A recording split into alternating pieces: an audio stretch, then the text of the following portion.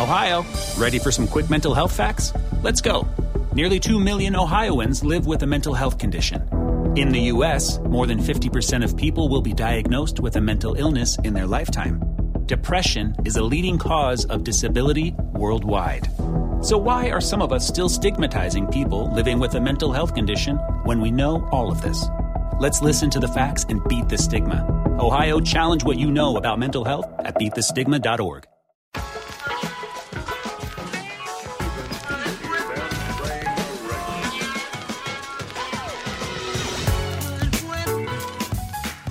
On episode 17 of the Green Street Hammers podcast, we relive the glorious and complete 1-0 victory over Arsenal, including Declan Rice's first West Ham goal.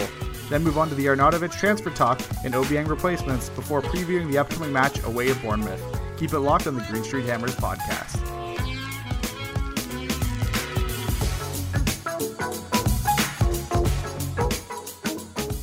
All right, welcome to the Green Street Hammers podcast. We are here and we are excited and back for episode 17. As of right now, it's myself, Adam, with Jeremiah. We are possibly awaiting a third member of the Green Street Hammers crew, Jeff, to join in. If he does, you'll all hear that. But Jeremiah, how are we doing? You floating on cloud nine still from that last match day? Yeah, I'm still floating on cloud nine. I didn't need any coffee for that 5:30 wake up either. So still doing good. That's the thing. It was 7:30 for me. Yeah, 7:30 for me for the match start. Was it 6:30 match start for you then? No, it was 5:30. 5:30. So jeez. So it was, yeah. That's some dedication. Had to set the alarm. To set the alarm. Yeah. It's nice though when you're the only match on. I think we were the only early match, so the coverage is almost guaranteed for TV wise now, which was great. But yeah, so we can jump into that. First segment's always the match review. So the final score was 1-0 West Ham, and they put together a pretty dominant performance against Arsenal. And in the 48th minute, Declan Rice gets his first goal for West Ham and his first Premier League goal. But let's break it down stats-wise here before we jump into anything particular. Shots 11 apiece. On target, West Ham edged them out 3-2. Possession was 41% for West Ham to 59% for Arsenal. Passes, West Ham 380 to 555 for Arsenal. Accuracy, 80% for West Ham, 86% for Arsenal. Fouls, West Ham 7, Arsenal 10. Yellow cards, 0 for West Ham, 2 for Arsenal. Offsides, West Ham 5, Arsenal 3. And corners, West Ham had a big advantage, 7-3. Something I wanted to talk about was that possession stat, because we've seen West Ham playing with a lot more of the ball lately, this season anyways, maybe we'll say from September on, and it's something that we're not really used to as a team. The possession stats here may be a bit lopsided because that last 10 minutes they really started pressing and holding onto the ball rather than trying to send long balls into Lacazette and Aubameyang. But did it feel like Arsenal edged out West Ham possession-wise there? I feel like maybe in the beginning more so. I feel like they were trying to press more on the first half. And I feel, I think like you said later on, it kind of didn't feel like it. Even though when you read the numbers, I was honestly shocked because I didn't really feel at any point, except for maybe in the first 20 to 30 minutes, that I was too overly worried about them having the ball. So it was kind of shocking, honestly, that they had more than that. But yeah, I mean, like you said, great performance. I don't know. What do you think? Yeah, like possession-wise, I never felt like West Ham was second in the game. They felt super aggressive and they pushed Arsenal really well. Something that we can sort of take pride in as well, and I wrote about this in the reliving the 1-0 win piece today on greenstreethammers.com, was just the fact that it's something we haven't had the chance to get used to. We're not getting our formation dictated by our opposition. We're picking the team that best suits us and for the game plan we're putting forward and Pellegrini's putting forward, and we are trying to dictate the game ourselves, and it worked today. And a lot of interesting choices when it comes to the starting 11. Let's move to there. Of course, Fabianski in net, no real decision there. Zabaleta right back, Diop and Ogbonna, our only two center backs, playing center back, and Cresswell at left back. And let's stop there. Let's put a stop on the lineup examination here and just have a moment to sort of soak in how well Cresswell's been doing in the last few games. He looks like that Boland season Cresswell rounding into form again, doesn't he? He does, and it's so good to see. I've missed that Cresswell, and I know we've talked about, like, I wish we could just see the Hammer of the Year Cresswell come back, because we all know he had it.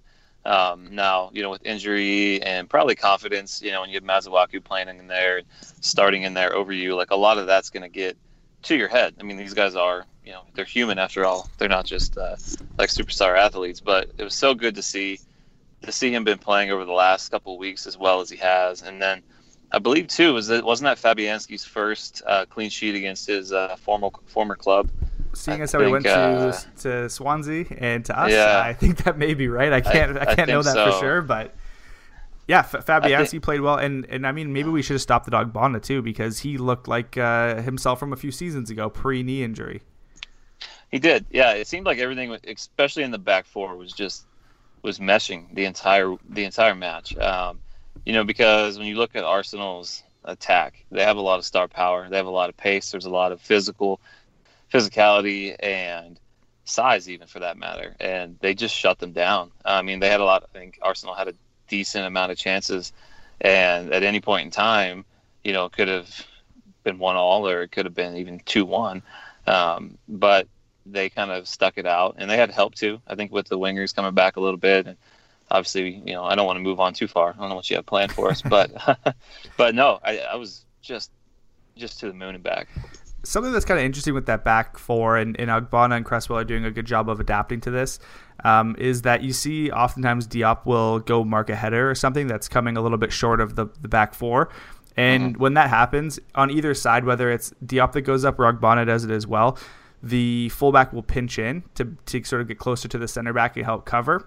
Once he does that, Rice closes in, the center back who step forward closes in, and they basically give up the opportunity down the off wing. So let's say Ogbonna step forward, Zabaleta and Diop sort of shift to cover Ogbonna's spot. The left winger then would be open on that side, but you have two players on the ball directly, sort of pressuring him, and pressure is a big thing in this match here for how West Ham had success, and basically they forced turnovers, and we saw Iwobi be open multiple times, waving and yelling, but they just couldn't get the ball to him because the West Ham defense was smothering them, and it's something that's maybe not going unnoticed, but something that's certainly paying off dividends for the team now. Let's have a look at our midfield duo. Rice and Noble, our holding midfield duo, I should say. Rice and Noble, they both played extremely well in this match, in my opinion. The ability Rice has to put himself in between a player and the ball who has possession is insane. Like, you would see someone when Aaron Ramsey came on for Arsenal, he really changed the game, I thought, for that team. They looked a lot more balanced. They weren't in this diamond formation for whatever reason. They thought they would play three center backs against West Ham. Weird decision, but especially when they're not all at full health. But whatever. Ramsey took the ball and was sort of looking up to find an outlet, whether it be a Iwobi or a Aubameyang, and he basically, Rice stepped in from behind him, used his hip and leg to separate Ramsey from the ball, scooped it with his other leg, turned around, possession was West Ham's. It's just the kid plays like an adult. I don't know. It feels lame, like constantly saying how great he is, but he's just that great, isn't he? He is, and part of the day I had to work, and I was kind of traveling, so I was listening to it on the radio, and it was incredible how many times you hear the radio announcers start to laugh because they'd be like, and Rice gets in the way and intercepts it again. Like, it was kind of turning into a game for them because of just how well he plays at 19 and now 20. So happy belated birthday to you. If you're ever listening to us. But God, I hope so. But no, man, just overly impressed, and obviously the goal speaks for itself. But even Noble too, just another, I think, solid game from him. Just God, he runs his legs off, eh? He was up and down the pitch. He does. There was a couple times he got up there and actually shot too. I was like, man, we don't see that very often. He had one that got away from him at the top of the box, and it was like he can see, even he shot his head back and laughed. But it's good to see that mobility in him still.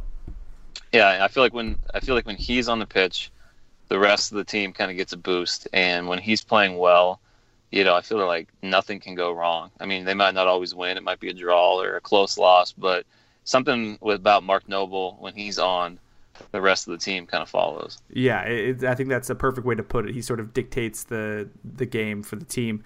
Up front, in front of these two holding midfielders, we have I guess an attacking three of Nasri in the middle, Anderson on the left, and Antonio on the right. I thought all three of them played well, but if we're going to be unique and pick on one to sort of point out here, Samir Nasri looks like he could be a revelation in midfield for West Ham. Totally. And, we're just going to keep on being optimistic for all the listeners. Oh, God. He, I don't want to get too ahead of myself, but, man, he looks fantastic. And I couldn't have been more wrong in all the negativity I put out of, like, don't sign him. Why do we need to get that, why the weekly wage? We don't need that. And, man, I couldn't have been more wrong, because once you get the likes of Lanzini, if you get a healthy Wilshere back, just the pieces we're going to have in the midfield area, in the attacking midfield area, are going to be phenomenal. I mean, I'm sure, we are West Ham. There's going to be some injuries that come around. But, yeah, with Samir Nasri, he looks comfortable for not playing, like, 2 matches in, the last 18 months.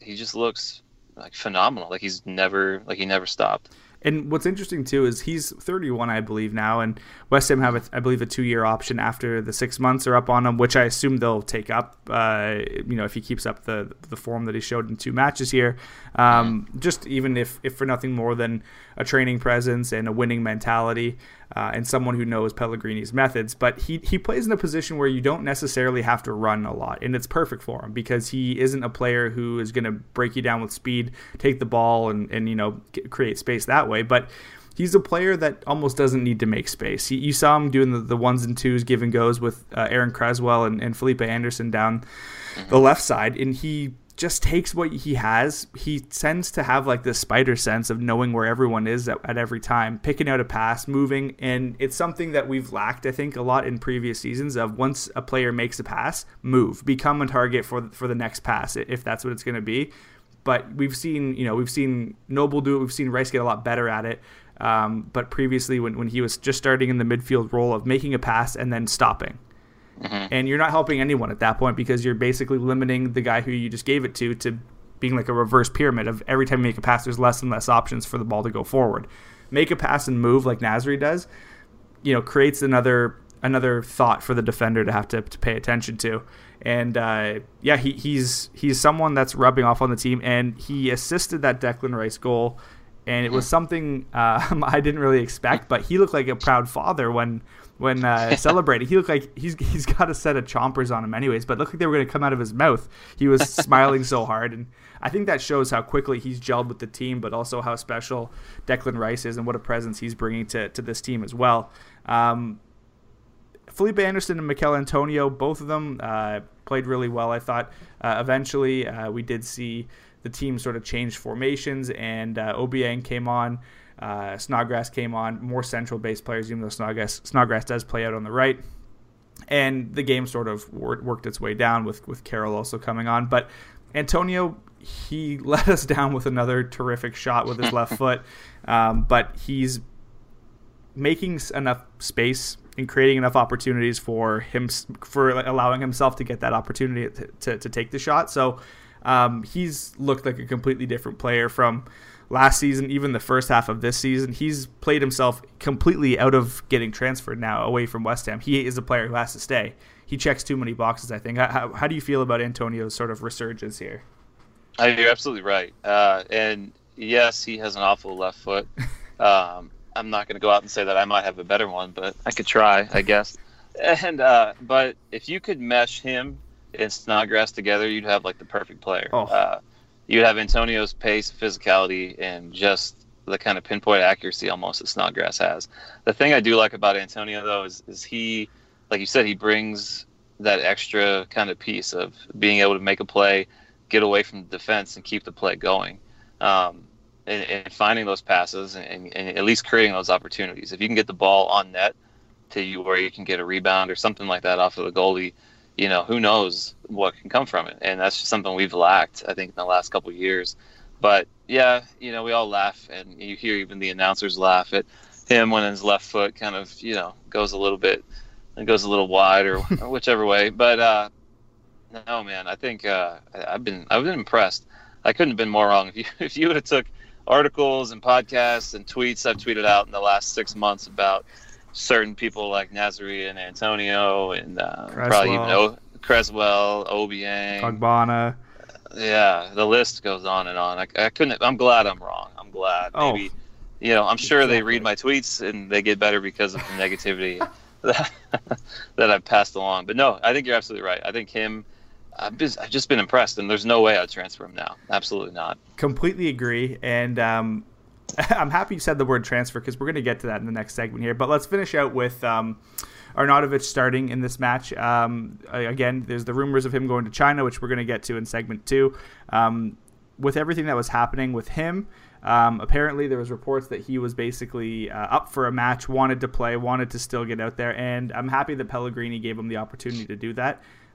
He's West Ham's best striker option, and until he takes off that shirt and is not giving the effort on the pitch, he should be out there for West Ham. So I thought he played well. He looked, I don't know if he looked different or more whiny or more complainy because I was watching him under a microscope the entire match. He always complains. He always looks at his teammates when they're not pressuring their wingers or when he's trying to pressure the defenders for making a pass. He always looks all whiny and pissy when that happens.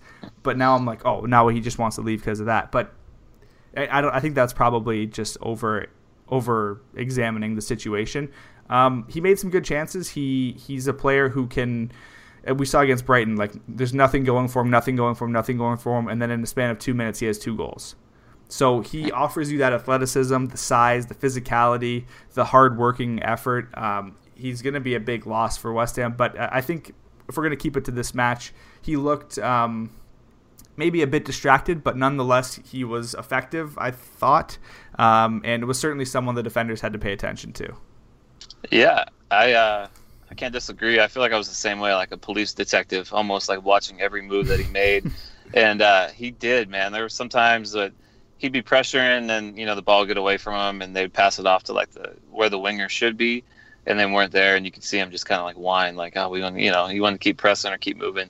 I did see a quote, I think it was from Mark Noble, that said that he guaranteed that, when Arnie was still here, that he would give 110%, like, until he was gone type of deal. And so that, I do appreciate that. I do appreciate the fact that, even though there's all this stuff going around, I can't even imagine, in my normal day-to-day life, you got some stuff going around like that. You just you're not yourself. So the fact that you're going to go out there and play in front of thousands of people, on a worldwide scale and still perform the way you are, like, all credit to him on that. I think, maybe not so much this game, but previous matches, there's a lot of matches where he has been the difference, like in the Brighton one, where we probably wouldn't have won or we might not have drew. So I can't say that, like, if he does leave, and I know we're going to get more into this, but if he does, that, we might be all right. I think we will be okay, but there's definitely some games where he's definitely taken the game on his shoulders and completely changed it. Yeah, I agree with that. And like we had said, he's that sort of dynamic, do-it-all Renaissance player, and should he leave, he'll be missed, but we'll get to that again. Let's quickly touch on the goal from Declan Rice. A brutal corner from Felipe Anderson. We missed Diangana and Snodgrass for those deliveries, but it kind of worked out, I guess, because the ball was scuffed back, and a defender, probably Cresswell, who tends to mark back on corners, sent it back in to Anderson, who put in a shallow cross. Granit Xhaka essentially passed the ball to Nasri in the box, laid it off perfectly, and Declan Rice, from the game shot, it was like, oh, like he just scored a nice goal. From the behind the ball view, it was beautiful. There was a reason Bert Leno didn't move, because he had no hope of getting that curling around the keeper, just inside the post. I won't say top corner, but top right of the net. It was perfect and just so well deserved, wasn't it? It was, and the kind of aftermath was, I was laughing, not so much at celebrations, but even before that, when the pass from Nasri came to him and the shot, it was like the announcers, all the West Ham players, to include Declan Rice, and all the Arsenal players kind of stood there for a second, like, what happened almost? I don't know if you caught that, but it was kind of like, what happened? And then you could just see on his 19-year-old face just the overall joy, and excitement of scoring your first Premier League goal. Like, just, I was man, so joyful. I'm glad, we were able to finish it out, and that, just that whole match was just perfect for that moment. Yeah, it was so perfect. Like you said, there was just too much going right there. And there's a really cool picture after the celebration where he slid on his knees and everyone hugged him. He turned around to the crowd and did another fist pump. And looking over all their shoulders is Noble, Arnautovic, Antonio, and Nasri, all looking at him, sort of snidely laughing, like this kid's loving it right now. And it's just so perfect. They look like proud parents. Okay, so we'll cut that here. We'll take a quick break, and when we get back, we're going to jump into some transfer talk and news. All right, we are back. Section 2, usually reserved for Twitter questions, fill in the blanks, whatever we may come up with. Our adventurous minds have come up with all but 2 segments in this 17-part podcast so far, but this one we're going to just leave it to some transfer talk and some transfer news. We have maybe the most exciting but anxious and nervous time ahead of us as West Ham fans. Our main man, our talisman, our candidate for best player outside of the top 6, although Felipe Anderson's up there now. Marko Arnautovic has been linked to a move to China. This move comes with a first offer of £35 million, which was promptly rejected by West Ham. The second offer coming in was, I believe, $45 million, which there hasn't been any sort of news on that yet. But West Ham apparently value him at $50 million plus, so who knows? Now, I think it should be known that there are some behind-the-scenes details to this potential transfer that complicate things. So, specifically, the rumor is that he has a lot of gambling issues, and with that comes some massive debts. He's on about $100K a week, I believe, right now, and the deal for him to go to China would be $300K a week. That's the proposed deal as of right now. Now, X on the West Ham Way podcast, the best source in the West Ham world, has said that there was details to this that make it more difficult to understand and judge. And this seems to be what that could be, although it's not been confirmed by anybody. I want to restate that. Nobody has confirmed that he does have these gambling issues. It does kind of make sense, though, if you do put 2 and 2 together. Apparently, the club have also bailed him out, is another one of these rumors on a gambling issue before. So who knows if they're true or not.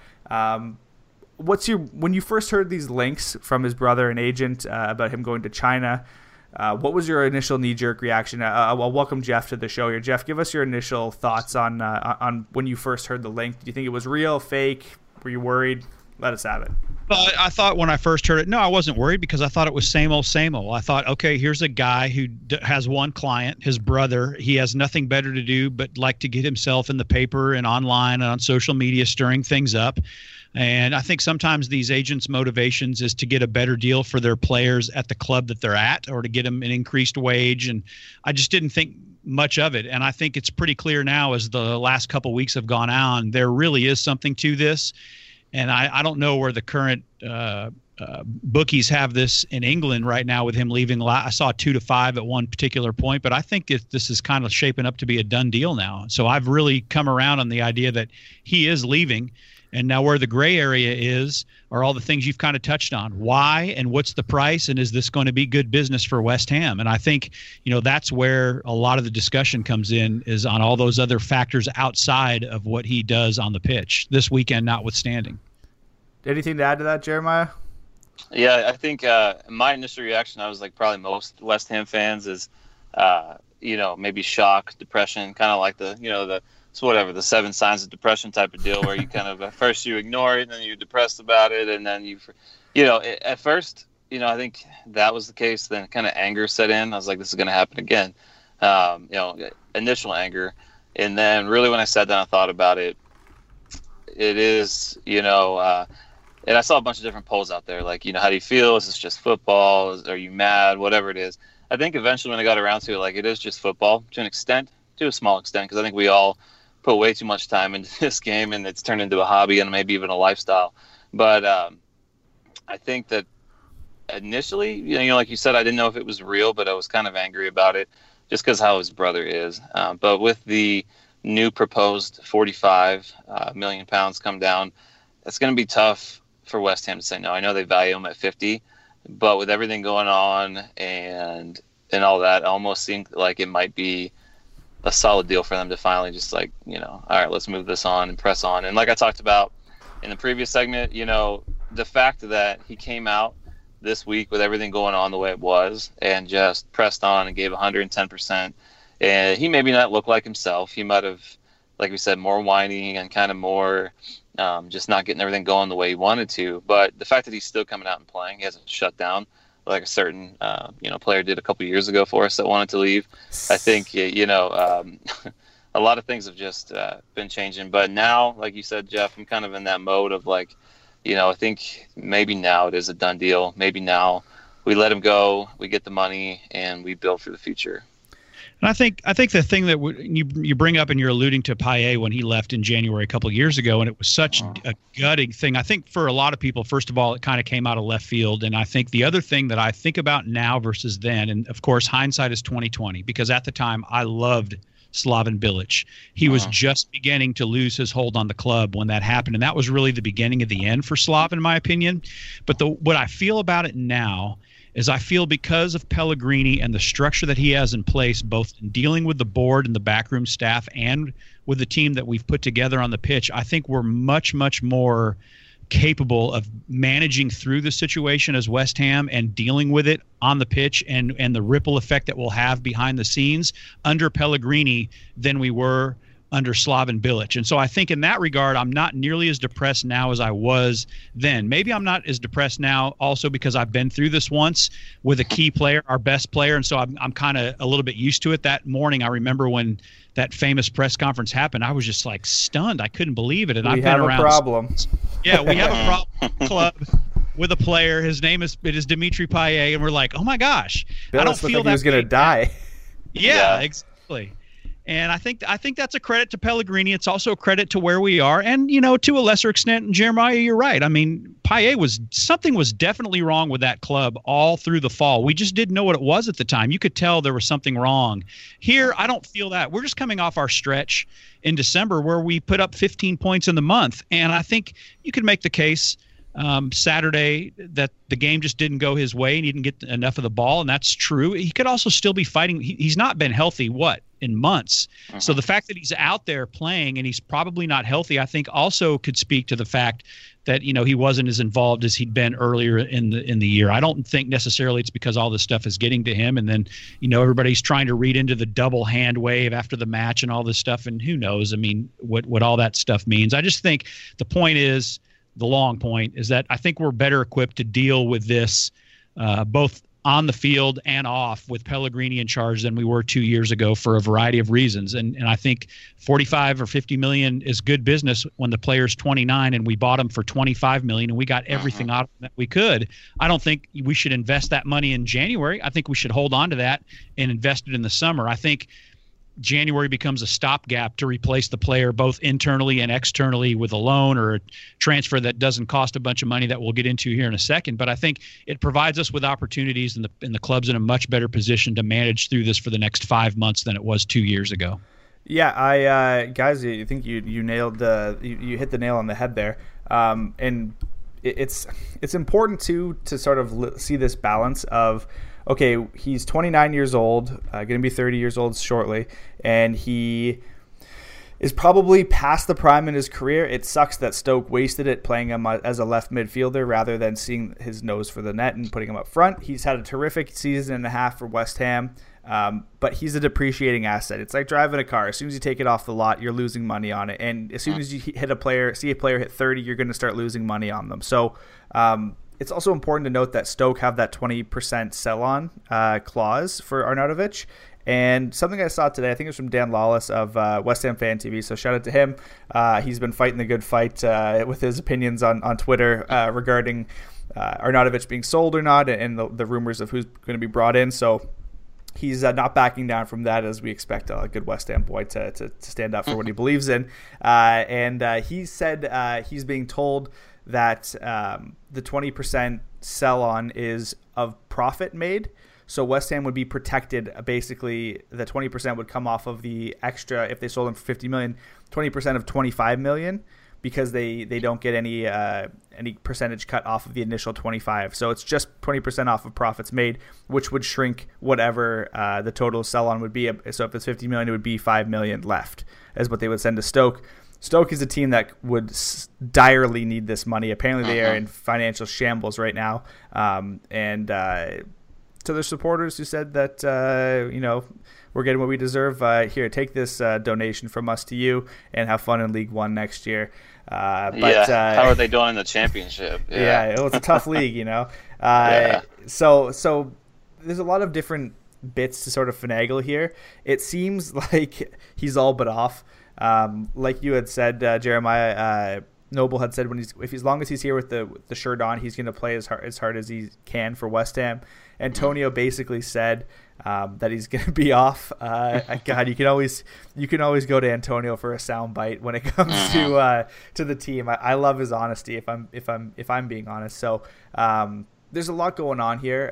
But I think we can all agree. I would be surprised if he was still in West Ham's team come Saturday. Do you guys think he'll be around for the Bournemouth match? No, I don't. And I think that's because it'll either be consummated by then or it'll be some kind of weird thing. If they know he's going and he knows he's going, they can't keep putting him out there because they can't risk the injury. Exactly. So it would be one of those things where he picks up a knock in training. It's something mysterious where he has to sit on the side. And I think I would not expect to see him on Saturday, no. Jeremiah? Yeah, I kind of agree. I think we got to, if they are selling him, we got to press on him. We got to find who's going to be out there for the majority of the time. Who's that next person to kind of finish out the year for us, whatever that looks like, from internal, from a loan. I don't think any actual transfer will happen, or should happen, but I know we're going to get into that. But yeah, I don't know. I guess we'll see. I think he's was on vacation. I don't know if you guys following him on Instagram off to Vienna. Any of that stuff. Yeah, he's off to Vienna. So all the people freaking out about him being in the airport, that's where he was going. Guilty. But yeah, me too. Ogbonna went off to Italy too, so he updated that. So for the sake of time, we can I guess we can all agree that he's going to be off most likely by the end of this week, but by the end of January for sure. I think the matches West Ham have coming up, it'd be, especially against Bournemouth, a great time to put someone like Zonda Silva up front, or someone like Mikel Antonio up front for the first hour and slip on Zonda Silva for the last 30 minutes to see what you have in house. Is Silva someone you can trust in the first team? How does he look against Premier League defenders? He played well against Birmingham, but again, that's a championship side, and we just took a dump on Stoke for being in that lesser league. So let's see how he looks against Steve Cook and Nathan Ake, who are some solid defenders Premier League wise. Now, we all like to get out our crystal balls, and none of us are necessarily future seers or can see the future at all. But let's talk replacements for Arnautovic, and I'm just going to list off the ones that are on the top of my head here. Some have already gone, some are not likely, some probably won't happen, some maybe are likely, who knows. But we have Michy Batshuayi, Edin Dzeko, Jovic, Maxi Gomez, Alexander Mitrovic. Who else do we have that are first team players here? There's so many that are being linked. Marega from Porto. There seems to be a near endless list. So with that being said, West Ham are probably going to take a little bit of a haircut on this deal based off of having to give a few mil to Stoke, and also because they don't necessarily have all of the bargaining power in this situation. Arnautovic apparently needs to go, so you do give. It's not losing as much as the Dimitri Payet saga, who should have went for twice, if not more, than what he did. But they do lose a little bit of the high ground in the negotiations. So, who do you think is a prime target to sort of replace Arnautovic now? Do you see it being a good time to invest in someone? Callum Wilson's another person who's been linked. Is it wise to invest now? What should the plan look like to replacing him if no? Just give us your general thoughts here. Jeremiah, I'll cede this one to you first and have you give your thoughts. But what do you think the solution is at striker in January for West Ham? Well, I think first thing with Callum Wilson, maybe tell me if I'm wrong, but didn't I see something where they kind of valued him at like a 60 or 70 million pounds? 75 million, which 75. is 25 times what they bought him for. And isn't he, 28? Yeah, with the double knee replacement or double ACL tears. Yeah, so I'm going to stay away from that one. Currently out injured. Yeah, currently out injured. I'm going to stay away from that one, and I'm going to take a sidestep from what I normally do, where I talk about bringing new people in, bringing transfers in, where I think that we got to look internally. You already mentioned Xande Silva. Man, I'm telling you guys, the dude he's going to be legit, I think. Obviously I'm not, a magician. I can't see into a crystal ball, but he's got the skills. They're there. They just need to be worked on and need to, game time has to be there. I think with him up front, or even Antonio up front, you have to change your game plan a little bit from when you had Arnautovic up there. But, I think he can do it. I already mentioned to you guys before we started recording, but I'm going to throw it out there as unpopular opinion. I don't necessarily think it's a bad idea to bring Jordan Hugill back, at least until Chicharito's fully healthy, and with the fact that Perez might be on the way out the door too. I don't know what you guys' thoughts are on Hugill, besides the blowing baubles. But I'll stop you there just for a comment. Right. But how many times, and again, I've already said this, I love Slav, but Robert Snodgrass comes immediately to mind. But how many guys did we see under Slav and then Moyes, who, like Jordan Hugill, who didn't do anything, didn't get a chance, and then all of a sudden, under Pellegrini's system or coaching or whatever, a manager's job is to coach these players up. So What, Jordan Hugill's not worth another look-see? Robert Snodgrass sure was. Why not? What do we have to lose? He's already our property. And I think, too, you look at, Rice was good last year, right? I think Rice has taken a step forward even more now under Pellegrini. So, yeah, who knows what'll happen, but I do think it would be a nice cover to have somebody else back there. Take the remaining whatever we'd end up getting off of the cut, like you said, $5 million less than whatever it is we're going to sell him for, and take that and invest it into somebody next year, somebody younger, someone that where the price isn't going to be vamped up right now because it is January and people need players. You know what's funny to me? Everyone's like, "Oh, January is such a bad time to do business. Everything's overpriced." Our last two sellings in January are going to be West Ham getting fleeced for their best players in each time. So everything goes opposite in the West Ham world. Is fleeced though, really? Sorry? I said, do you think 45 million? Let's just say it's 45 million, 50 million. It's whatever. Less than what he's worth, and the sort of. It's less than what he's worth, and then the sort of adage about January is that players are always go for an inflated value. Yeah, but I think 45 or 50 million is good business in this case, in my opinion. It's double what we paid for the guy, and I think value is a funny thing. Value is only what you can get teams to pay. I also think if you're paying him $300K a week, that money comes off the top of the deal. So maybe he's worth 55 million, but they're like, listen, we're going to give you 50, and the other 5 is going to pay his salary for the remainder of his time as a Shanghai, whatever their team name is. So whatever they are, yeah. So let me know what you guys think about this. This is my plan for West Ham. Now, a couple weeks ago, maybe it was last week, X sort of tipped his hand and said, West Ham, I've been watching a striker in the championship at Brentford. His name's Neil Maupay, Maupay. He's 22 years old. He's French. He's also Uruguayan, I believe. Argentinian. So that's where you get your South American links to Pellegrini, who again has a good scouting network for South American and European players. So he checks both boxes. 22 years old, center forward. He has a goal record this season of 15 goals and 6 assists in 25 matches in the championship, and he's added 1 goal in 1 game in the FA Cup. His value right now on transfer market, which tends to be a little bit low, is €5 million. I would say West Ham probably have to pay around a Jordan Hugill fee of £8 to £10 million to pick him up, especially in January. But he's a player that's very interesting to me because he is an athlete. He's not so small. He's not Chicharito size. He's not Arnautovic or Andy Carroll size, that's for sure. So he comes in. He's 5'7", so he's pretty little. But you look at a guy like Aguero, who we've talked about before, short and stocky, sort of get the job done by being physical. Scoring that many goals doesn't come by accident, and he's also young, so you can invest in him. You can sort of see how he works out. But Jeff, you had said you don't think West Ham should really make any brash decisions in January, right? Yeah, I think what you're describing is something right along those lines. It's going to be a relatively low investment. It's going to be low risk. But I think that the money, rather than have to do something, and heck, for all I know, they could have been planning for this for months, and we're just now hearing about it come December, January. But yeah, my point is, let's not be rash. Let's not take the jump on a guy like Callum Wilson for a ridiculous amount of money who's older. Let's invest in a loan or someone who's younger. And I mean, you mentioned all these guys.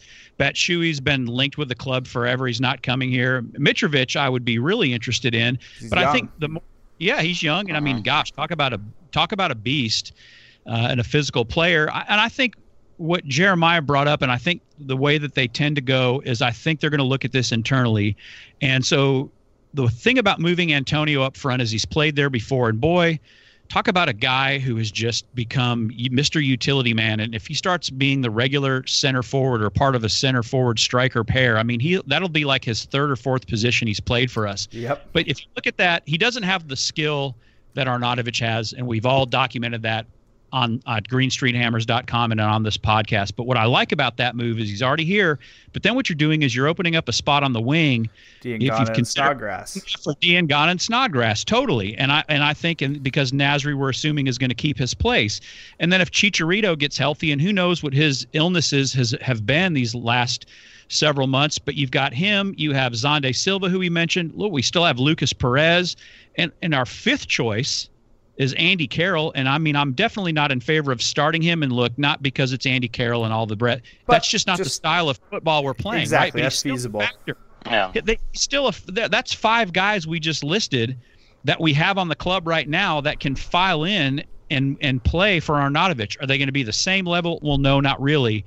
But we have depth at this club like we haven't had in the last couple of years, and I think that's where they go to look. And then you take the 25 or 50 or 30 or whatever million profit you make off Arnie alone, and then the other transfer business that you do when you have all this time to scout and you go find other players in the summer. That's how I think they should approach it. I think that's probably what they will do, but I'm not opposed to them doing some sort of a minor deal or even a Jordan Hugel callback or the player you mentioned from Brentford. Sure, that's all great. I'm opposed to taking a $25 million profit and dropping all that 25, 30, or 40 million on a guy right now. Yeah, and I agree with what you're saying to almost a complete extent there. And I think if you look at the team right now, how it stands in the striker depth, you have Marko Arnautovic, who's going to be gone.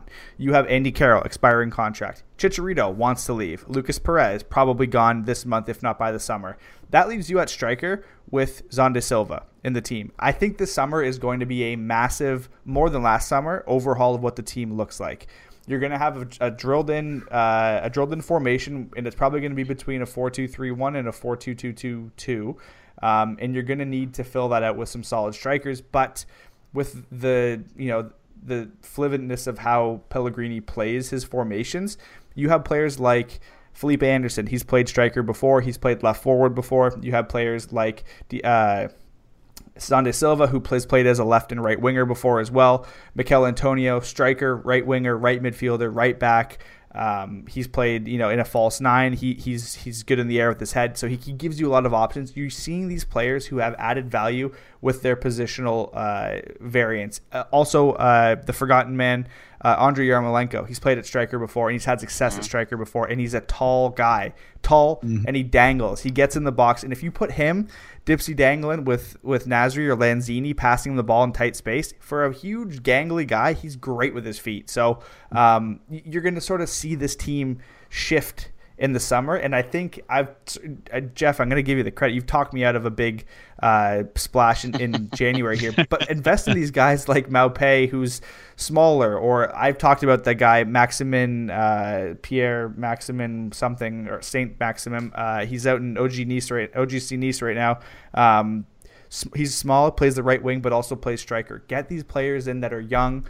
They're low risk, high reward type of players, and guys you can build the future of the team around. Insulate them with your older guys. If you want to bring back Carroll on a pay as you play contract, if there's things you can do to insulate that team. But yeah, I think that's what it's going to be. Jeremiah, I choked you out there. I'll let you go ahead and get your words in here. No, you're good. I don't really have anything else to add to that. I'm going to pose this question, at least for the three of us, we're on this side of the pond, if you will. Do you think we ever get skewed kind of, because where we live, all of our sports, our professional sports are more dynasty. There's no relegation up and down type of battles. So you see a lot of times people building from the inside, people building from young to old. I think a lot of times that's why I get stuck on like, yeah, let's just start young. Let's build from within. I don't know if you guys have opinions on that or thoughts on that. I still think in the long term that's better because especially for a club like West Ham, if you're talking about a big six, they got all the money in the world. It's ridiculous what they can pay. But I think a club like ours has to be smarter with those investments. And I don't care, you're right. It's different in America, North America, the way the structure's set up. But I think it's still smart for teams to invest in their own because let's face it, a guy like Declan Rice who comes up through your academy, who can be one of your best players, you're getting him on the cheap because he's not on $100K a week. Even with his new contract, I've heard he's on 40 or 50.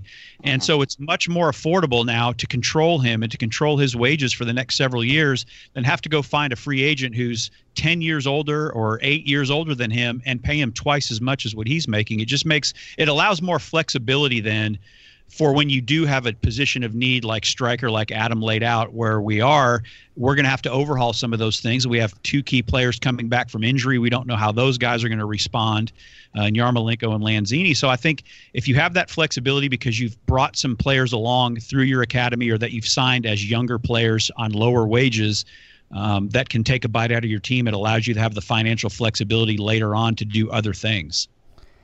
Yeah, and something I want to bring up here as well and see your guys' thoughts on it as far as West Ham and transfers are related. We've been linked with Jonjo Shelvey, but that move seems to be hinging upon Pedro Obiang leaving. West Ham have confirmed by Sam Inkersol today, turned down a bid of 10 million euros from Fiorentina, of Serie A in Italy. Great move, power move by West Ham. I think Obiang wants to go. I think he's going to be gone, but £7.5-8 million is not enough for a 26-year-old international playing. He's now with Equatorial Guinea, I believe, instead of Spain. But a 26-year-old international who, by all rights, just hasn't pushed his way into a team and pushed Mark Noble out of a spot is good business to shut down that bid. I think if they get it to £10 million, which should be around 12 to 13 million euros, you see this deal go through. What are your guys' thoughts on Obiang leaving, and what do you think about Shelvey as a possible replacement for him? Yeah, I've always liked. Sorry, go ahead. No, I was gonna say I like Obiang. I've always liked him, but you're right, Adam. He doesn't get into the starting 11, and you do see him come on whenever Noble is getting tired or they need to replace him with somebody else. But I do think you need to get at least 10 or 11. I'm glad to see that they turned that down. I think that old West Ham probably would have took it. We need the money. We're gonna take the money and let's get it and press on. But I do. If we do get rid of him when he goes, I do like the idea and the prospect of Shelvey. I think it'll be interesting to see how he fits in there. But if there is going to be anybody that we do actually sign on a transfer and get full-time with the club, I'd like to see him. I agree. I've always liked Jonjo Shelvey, and he's another one who was rumored to come to the club over the summer, because we're linked with every midfielder across all 5 leagues. But I think he would be a great fit. I think he's an upgrade from Obiang. I think he would be a guy that would push his way into the club's midfield. And how different would this midfield look? Okay, because our best midfield a month ago was Snodgrass, Rice, and Noble. And I didn't hear, obviously, what y'all said about the match in the first segment, but what if our best midfield now moving forward is Declan Rice, Jonjo Shelvey, and Samir Nasri? Holy cow, what a transformation that would be. And, I'm not to put too much expectation on Nasri after one match, but in the 2 matches he's played, he's looked pretty dang salty, and it's been an upgrade there. But I think that would be good business. Obiang, to me, is a guy. He's had his moments. He's had moments where, for a stretch, he's looked really, really strong, and it perhaps was our best midfielder, best holding midfielder, but he's just not been able to sustain that over a long period of time under several managers, and I think that speaks to his ability. Yeah, and what Shelvey offers is not dissimilar to that of Obiang. Obiang's biggest thing is that he's a really good tackler. That being said, the league tends to be going a little bit more on the ball carrier's side as the years go on. So you're going to have someone who offers more than just tackling. And John Joe Shelby can pick out a pass really well. And him getting the ball to Nasri is sort of that 1-2 punch through the midfield that West Ham have been missing, that sort of consciousness in the middle, something that makes them not hollow. You have it on the defensive side with Rice, and you have it on the sort of spiritual side almost with Noble. But now to have one of those players who can offer you physicality, I mean, Shelby's been known to go cleats up into someone's leg for a red card just because he felt like it. So you get that grit and that edge with him too. But I do like him. I also think he's only 26 years old. I mean, he's younger than Jack Wilshere. So he's English. He's from Romford, I believe. So just outside of East London. He's been a West Ham fan his whole life. His family's West Ham supporters. So by all accounts, that's a good move. And, with I think there's changes coming to the homegrown policy next season or the year after. So get your English players in now before they get too inflated. And if they can check extra boxes like I had just outlined there, he can play that defensive role, central, or he can play a more attacking style. Why not? There's no downside to it. If you flip Obiang for £10 million and you have to pay an extra 3 to 5 on top of that for a 26-year-old English player, I would do that just based off of, I think, the competition it would add to the team. And again, another person to add to that British core that David Gold said the club aspires to have. Yeah. Any other words here, guys? Jeff, go ahead. I think what you said there too. It's interesting as you talk about the flexibility across all the positions that Pellegrini seems to want in the club. Shelby fits the bill to a T. Absolutely, he truly does. And I know I've joked about Shelby before, and I don't know if we have any Harry Potter fans that listen to this. Voldemort. You all have Voldemort, man. Yeah. He's an interesting looking dude, but man, the guy can play football. So I would take him. I would welcome him for sure. All right, guys, we've run long in this one, but that's okay. We'll take a quick break here from this 30-minute middle segment, and we'll come back to do a quick preview of the Bournemouth match upcoming. All right, we're back for segment 3 here. Take 2 of segment 3. I unplugged my mic, and that scrambled everything up for us there, but we're only a minute in, so that's fine. Segment 3, as I was saying, is our preview for the upcoming match for West Ham. That's Bournemouth, and that is a team that is sitting 4 spaces below them in the table. West Ham are at 9th with 31 points. Bournemouth 12th, 27 points, although their goal differential is pretty atrocious at 11 under. Wolves just lost, who sit in 11th, and they just lost 3-0 to City. So West Ham are sort of in an okay spot right now. A win would see them move to potentially 7th, just outside of the top 6, obviously, but outside of those favored top 6 teams. And it would see Bournemouth sort of shrivel down a little bit lower. As it stands right now, Bournemouth are coming off of a 2-0 loss to Everton. That match was apparently the rain and wind were awful in it. The rain, you could see, the wind apparently was making things tough to read for players. So it was a 2-0 loss. The second goal came late, just as Bournemouth were sort of committing to that attack. But a very close game. It wasn't pretty, but it was a pretty solid match. Jeff, if I were to say to you, Bournemouth, it scares West Ham because, how would you end that sentence? Because they're tough to play against and they're just gritty. That's fair. Jeremiah, what are your thoughts? Do you have fears? Yeah, I would say Eddie Howe. Just as a manager, the dude is solid. I feel like a lot of times he does have solid just tactics and form coming in. People like to play for him, so yeah, I'm always a little afraid of him. Yeah, I agree. I'm going to go with Ryan Fraser.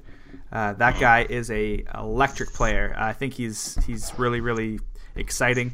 I think a minute and a half into the game, he sent a cross in, and the kick got scuffed. And then 7 minutes in, he sent a cross again low, and it got Josh King, caught him by surprise, and Jordan Pickford came out to scoop it up before he could get a good shot away. But in the space of 7 minutes, he had 2 great crosses in the box and was looking dangerous early. That'll be Zabaletta's job to mark him. So something I think he's really the player to circle, I think, on that team.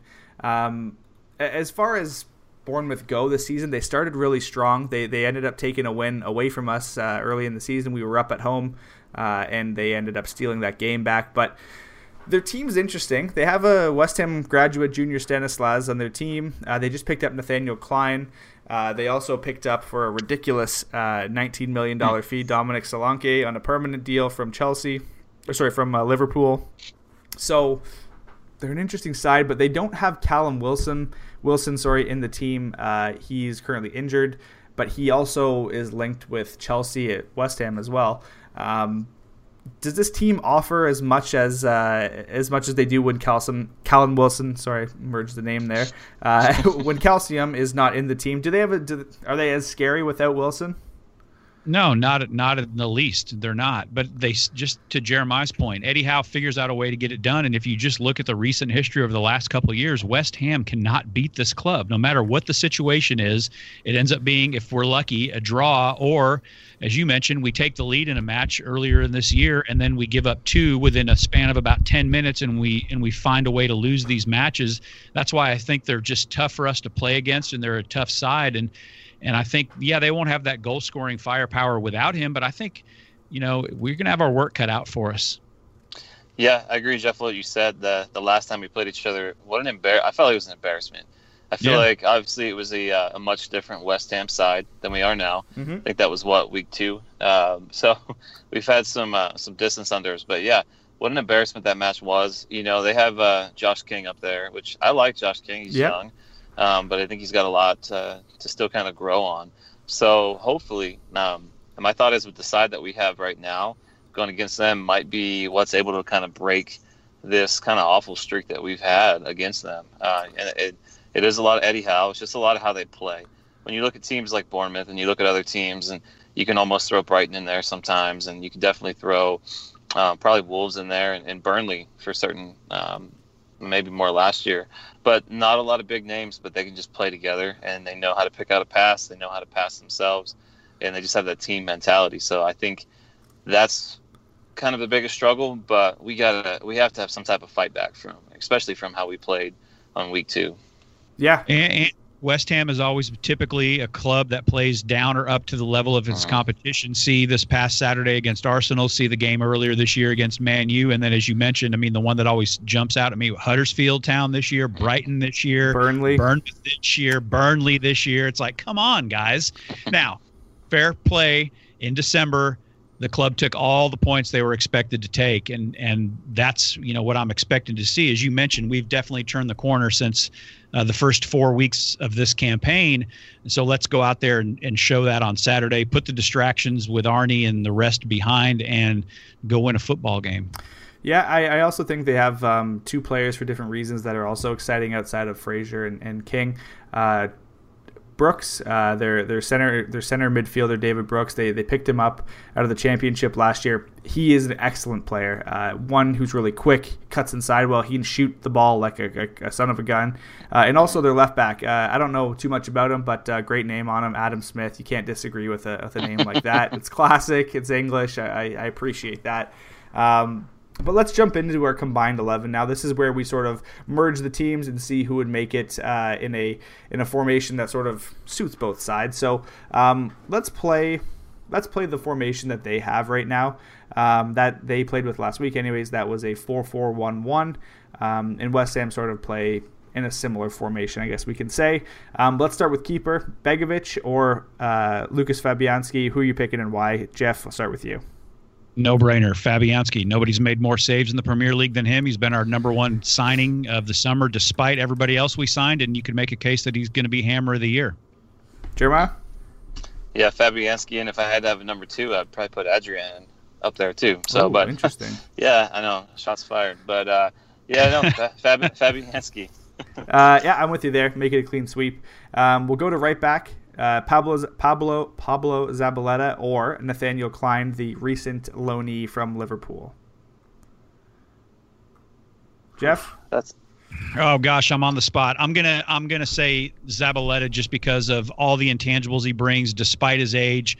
The play in the match against Arsenal where it was a heavy pass and he ran his legs off to try to beat it to the goal line. Yep. Didn't get there, but it's like, okay, this guy still has that gear at times. Yeah, you got to protect him. You got to keep him, you got to keep him healthy and keep him fit and rested. But yeah, I'm just gonna give him the nod because of the intangibles he brings. Jeremiah? Yeah, gotta go with Zabaleta. It's tough because I like Klein a lot. I wanted Klein at the beginning of this transfer window.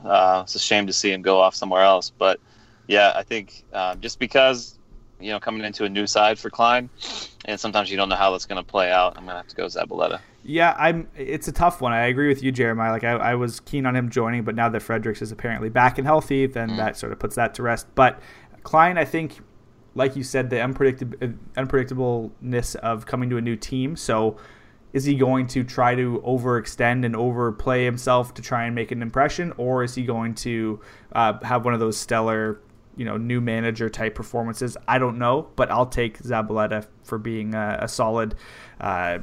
You know what you're getting every game from him, sort of right back. Center back pairing here. I think I know who we're going to take. We picked 2 out of the 4 options here. Issa Diop, Angelo Ogbonna, Steve Cook, or Nathan Ake. Jeff, who do you want to take for your center back pairing? Well, Issa Diop is number 1. Angelo Ogbonna is number 4, and I'll take either of the other 2 guys to pair with Diop. No love. He had a good game last week, but if you're looking at him on a whole...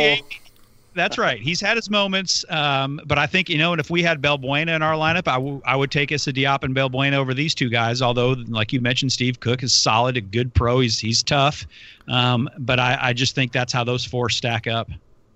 Jeremiah? Yeah, I'm going to obviously go with Diop, and then it's a tough one between Ake and Cook. Both solid. I think I might actually go with Cook just because of just the... I mean, I don't know how old he is. I feel like he's been around for, ever. Yeah, but, he's got to be like 28 at least. Let's look here.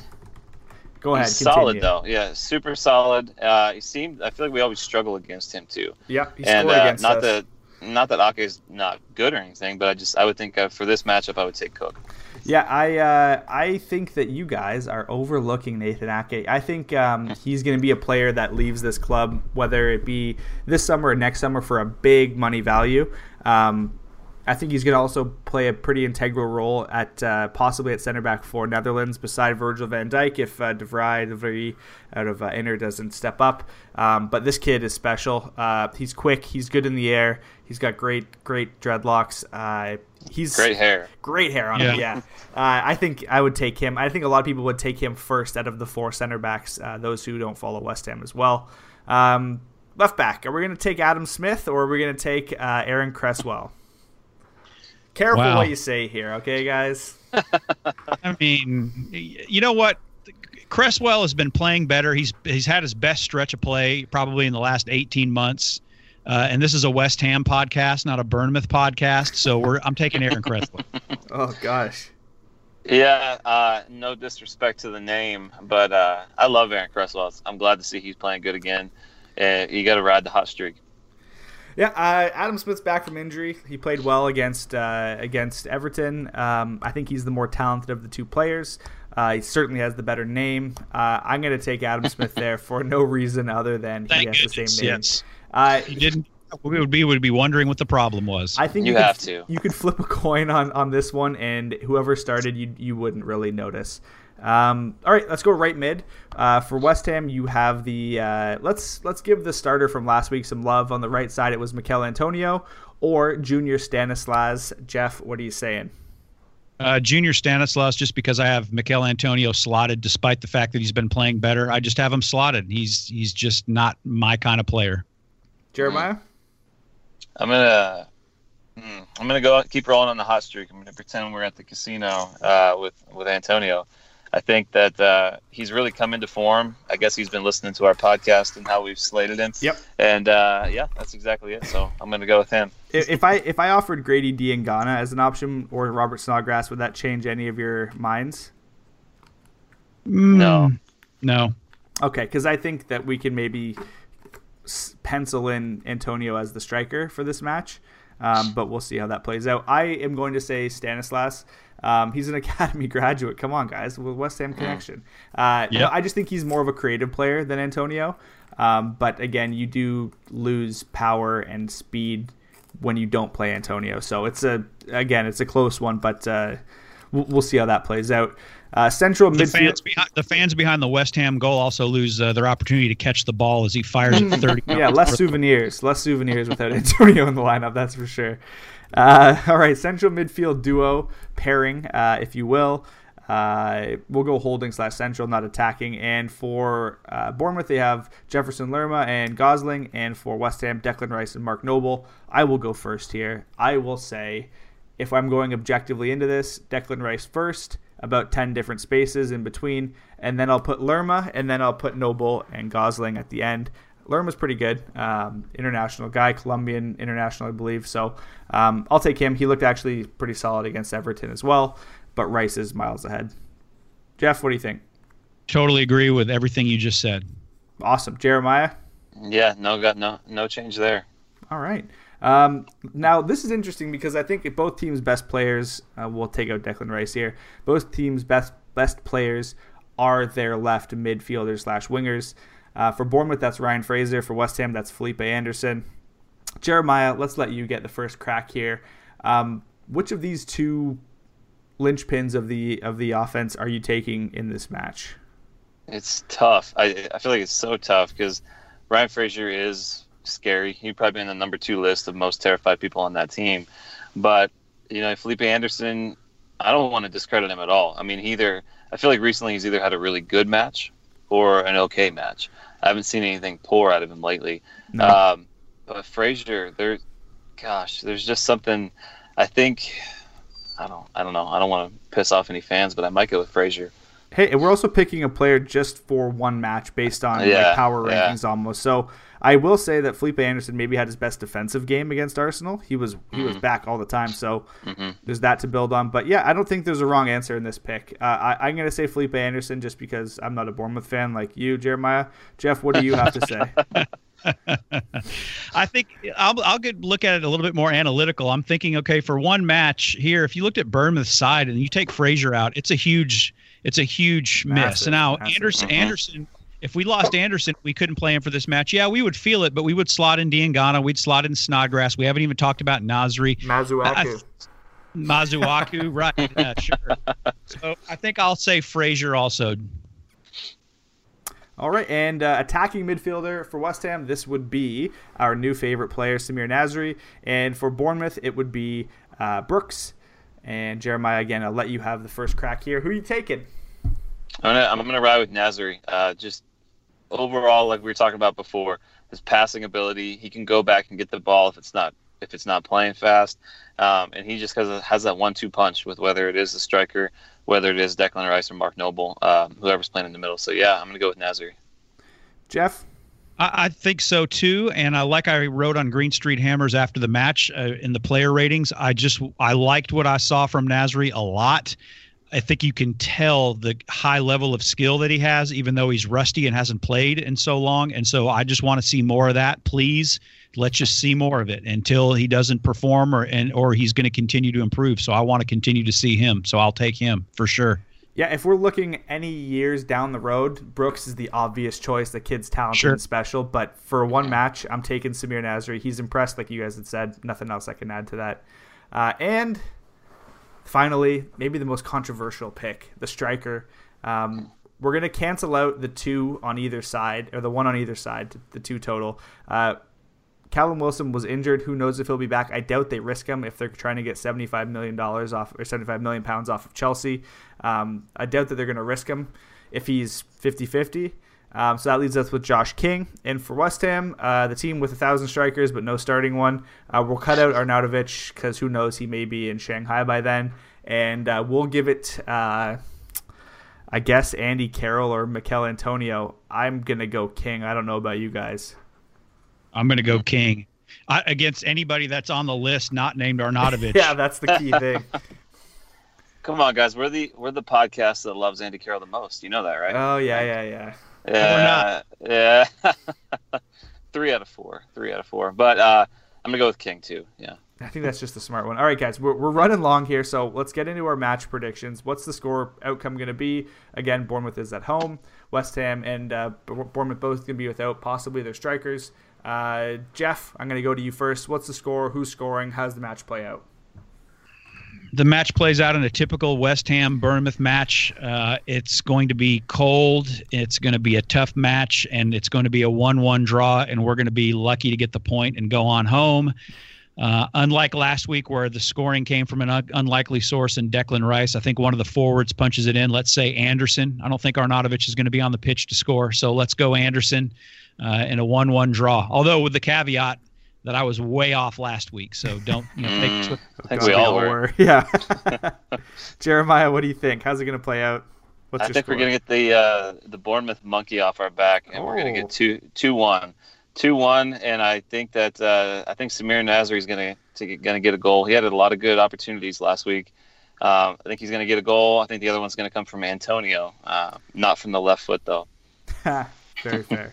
I'm going to say, just for the sake of not agreeing with you guys, but still in that positive mindset, I'm going to say West Ham win, and I'm going to say a 3-0 win.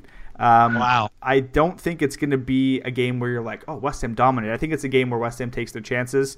I'm going to get crazy here. So penalties were supposed to be given to Arnautovic this year to get his goal totals up.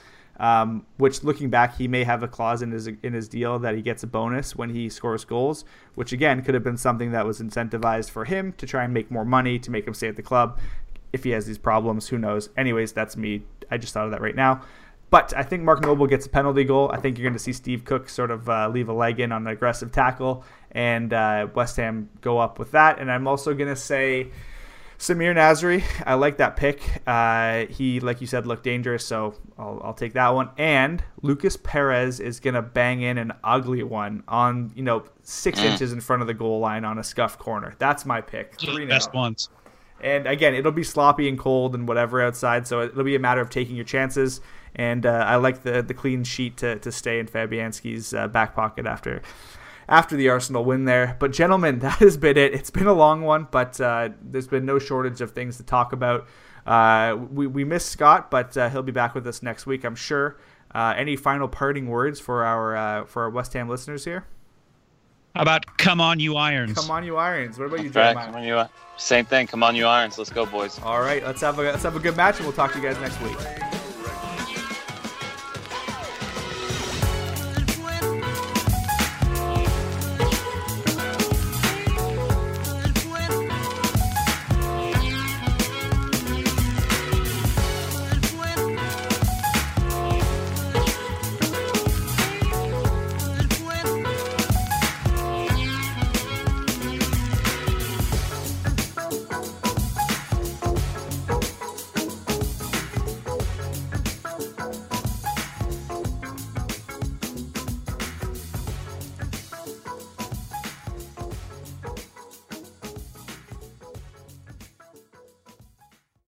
Save big on brunch for mom, all in the Kroger app.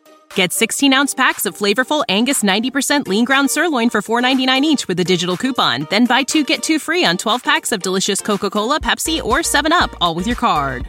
Shop these deals at your local Kroger today, or tap the screen now to download the Kroger app to save big today.